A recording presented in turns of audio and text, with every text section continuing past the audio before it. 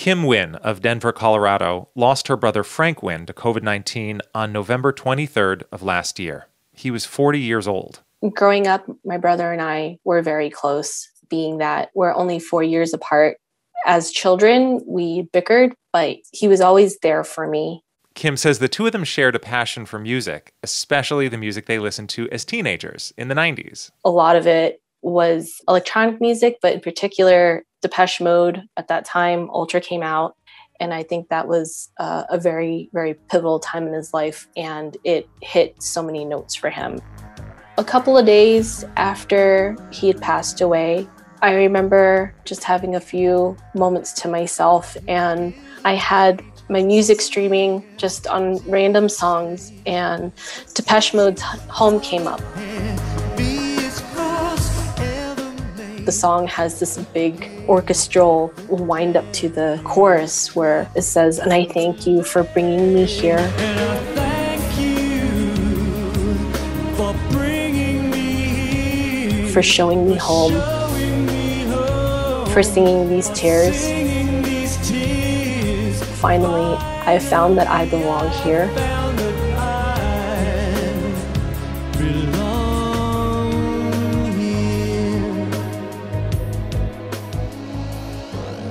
That song helped me because it felt like a message, him letting us know that things were going to be okay, or at least he was okay.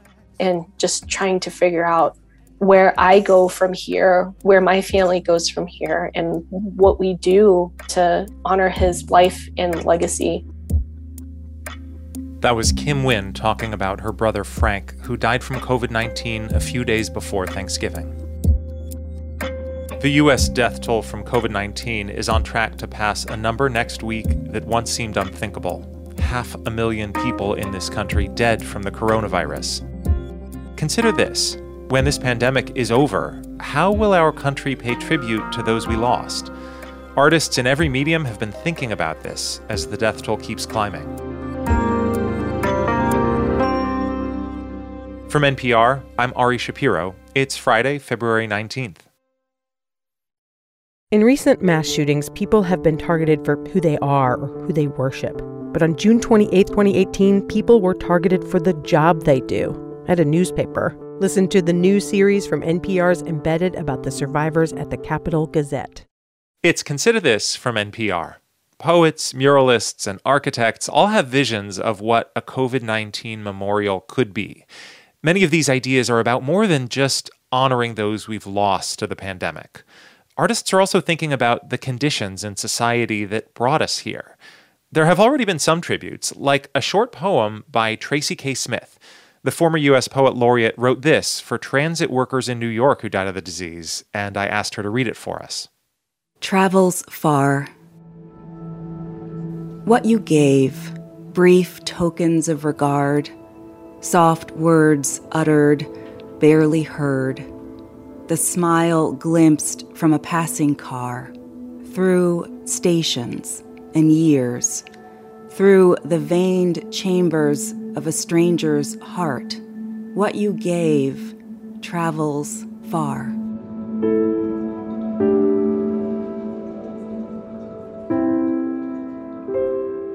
That was a very specific memorial to transit workers in one city who died of the coronavirus. And so I asked Tracy K. Smith what qualities she wants to see in a pandemic memorial that has a broader mission.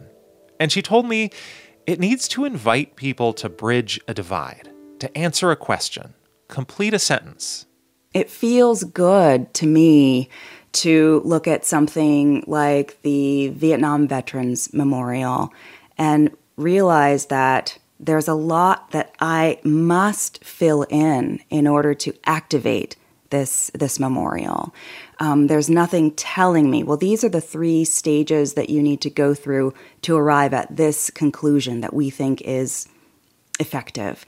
And the fact of lingering in uncertainty, of dealing with possible feelings and deciding, well, is this the one I need to kind of invest in?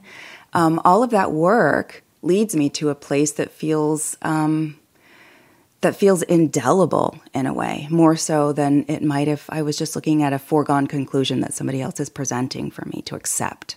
If you imagine 10 or 20 years from now that you visit this memorial, whether visit means, I don't know, in virtual reality or going to the sacred place or reading the text or whatever that is, what do you hope that experience provides you? I hope there's something in, I want to say, every major city that's been touched by this, which is every major city, that brings a sense of local specificity. I want Minneapolis to have a COVID memorial that includes George Floyd.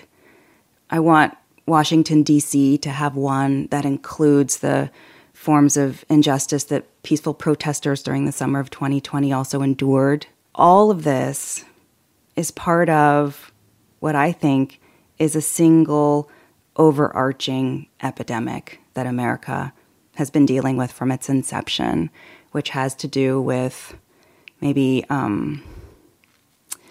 disregard. That's one very concise way of putting it. It has to do with the sense that some people are expendable.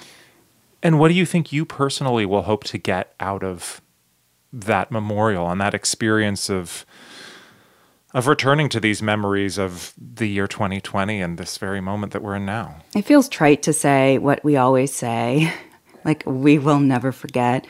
So I don't want to say that, but I want the remembering to get inside my skin. I want the remembering that I do to make me move through space differently, to speak to and touch people that I usually don't look at or make space for, but also people that I just don't agree with. What does it mean that we have to work together to cure ourselves?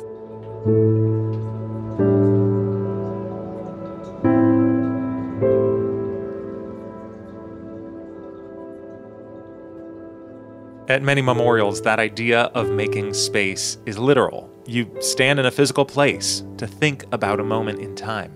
Where people are really trying to just find a pathway to collective memory. I'm Paul Farber. I'm the director of Monument Lab. We're a public art and history studio looking at the past, present, and future of monuments. Paul Farber's organization works with cities and states that want to build new monuments, and he told me he's not hearing a lot of that talk from civic leaders just yet. What he does hear comes from artists leading the way. In Philadelphia, where he lives, Monument Lab worked with local artists over the summer to create a video projection series called Cleanse. It projected photographs, video, poetry, and more along a wall. And then a number of messages put on a monumental-sized face mask projected that included phrases like, memorialize the missing among us. It didn't have to be this way, and finding the light within us. Like so many of the tributes we've seen in the last year, this project addressed the twin epidemics of COVID-19 and racial injustice. Memory is not something separate from our daily lives. The work of mourning doesn't happen outside of the time of society. So if anything, perhaps it's our acts of collective mourning and grief can also be ways that we come together and we really understand the need for equity and for justice. That sounds like a lot to ask of an obelisk or a plaza or whatever the thing is. Well, I think we ask a lot of our monuments because traditionally they've been seen as the end of the sentence, so to speak. They're supposed to be the moment of finality. Monuments, if we look at them and how they're really treated on an everyday level, are bridges between the past, the present, and the future. So when I asked Paul Farber what he wants to experience when he visits a coronavirus memorial one day, years from now, he said, of course, it should create a space to mourn. But he wants more than just a monument to loss. I also want to know about, in this memorial, how everyday people kicked into acts of care and make that part of the story as well. And then finally, I want to understand how it will live into the future. That it will be a bridge, that it will allow us to understand and mark those who we have lost, but also give us a pathway for lessons learned that can be formed into new pathways for healing.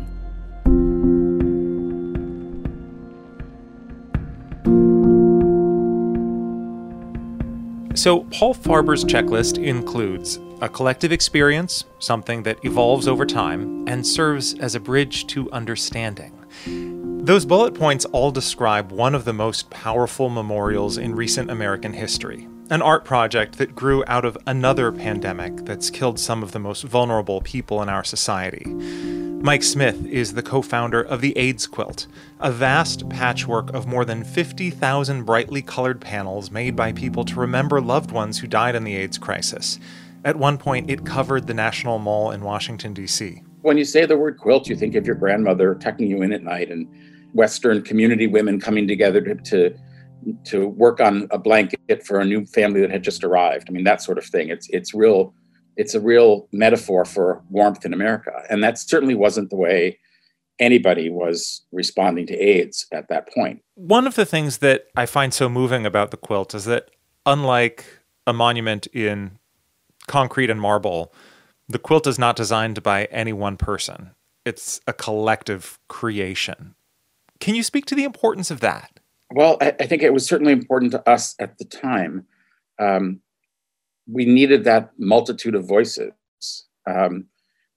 Each panel may represent a life, but it really represents the relationship between that person and the person or group making it.